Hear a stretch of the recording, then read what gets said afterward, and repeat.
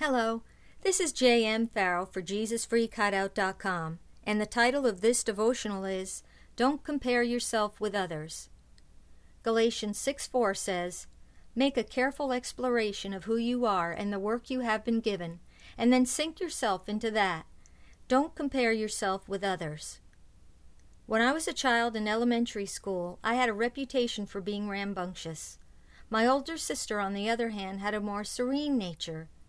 Once, when my classmates and I were waiting in line to get our lunch, I got bored and began rallying the other kids to play leapfrog with me.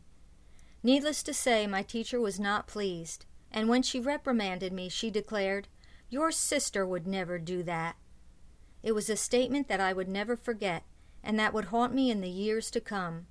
All the way through to 12th grade, my sister had many of my teachers before I did, and I constantly felt dogged by comparisons that made me feel inadequate and inferior.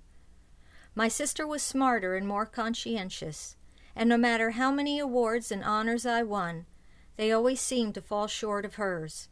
It seemed as though there was a recording inside my head playing the same thing over and over. What's wrong with me? The negative mindsets I developed in my childhood didn't vanish when I entered my 20s. I managed to carry them with me into adulthood. When I married my husband, I began comparing myself to other spouses. And when I had my 2 sons, comparing myself to other parents became the norm. The whole time my children were growing up, I was a stay-at-home mom, and I always felt very comfortable with this role. That is, unless I saw other mothers who had jobs outside their homes and were bringing home paychecks to boost their family's income. I always seemed to have my hands full just trying to be a full-time housewife and mom. How did other women do it? And what was wrong with me? When I surrendered my life to the Lord several months before my 40th birthday, I began to experience a peace and joy that I never knew existed, but I still had some lingering feelings of inadequacy and insecurity. Was I praying long enough and hard enough each day? Was I studying the Bible enough? Was I doing enough good works in the Lord's name? As God began to use me and promote me in ministry, I began to compare myself to other people in ministry who were more successful and who were touching more lives with the gospel. It was bad enough that I was tormenting myself with questions about my focus, direction, and adequacy, but now others were constantly bombarding me with their own ideas of what I should be doing or not doing to succeed. When I had finally had enough, I went before the Lord and told Him that I was finished with competing and comparing myself with others. I asked Him to lead me to verses in the Bible that would help me to stand strong in this area. One of them was Galatians 6:4.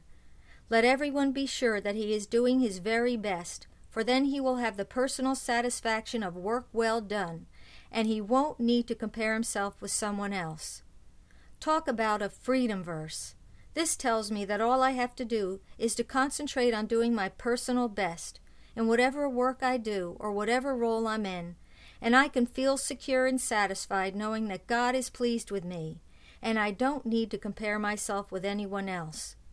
One of the dangers of comparing ourselves with others is that it can lead to jealousy and envy, 2 attitudes that are detestable in God's sight. Scripture says, let's just go ahead and be what we were made to be, without enviously or pridefully comparing ourselves with each other, or trying to be something we aren't. Romans 12:6. If we will concentrate on becoming who God created us to be, instead of who we think we ought to be, or who someone else wants us to be, we will experience a sense of peace and security that will enable us to resist focusing on what those around us are doing. You are unique, and God is fitting you with a purpose like no one else's. Cooperate with Him in His plans for you, and you can rightfully declare, as David did, the Lord will fulfill His purpose for me. Psalm 138:8. Lord, forgive me for the times I've compared myself with others. Make me strong and secure in You, so that I'll focus only on what You've called me to be and do. Thank You for equipping me to live a life of victory and purpose. Amen.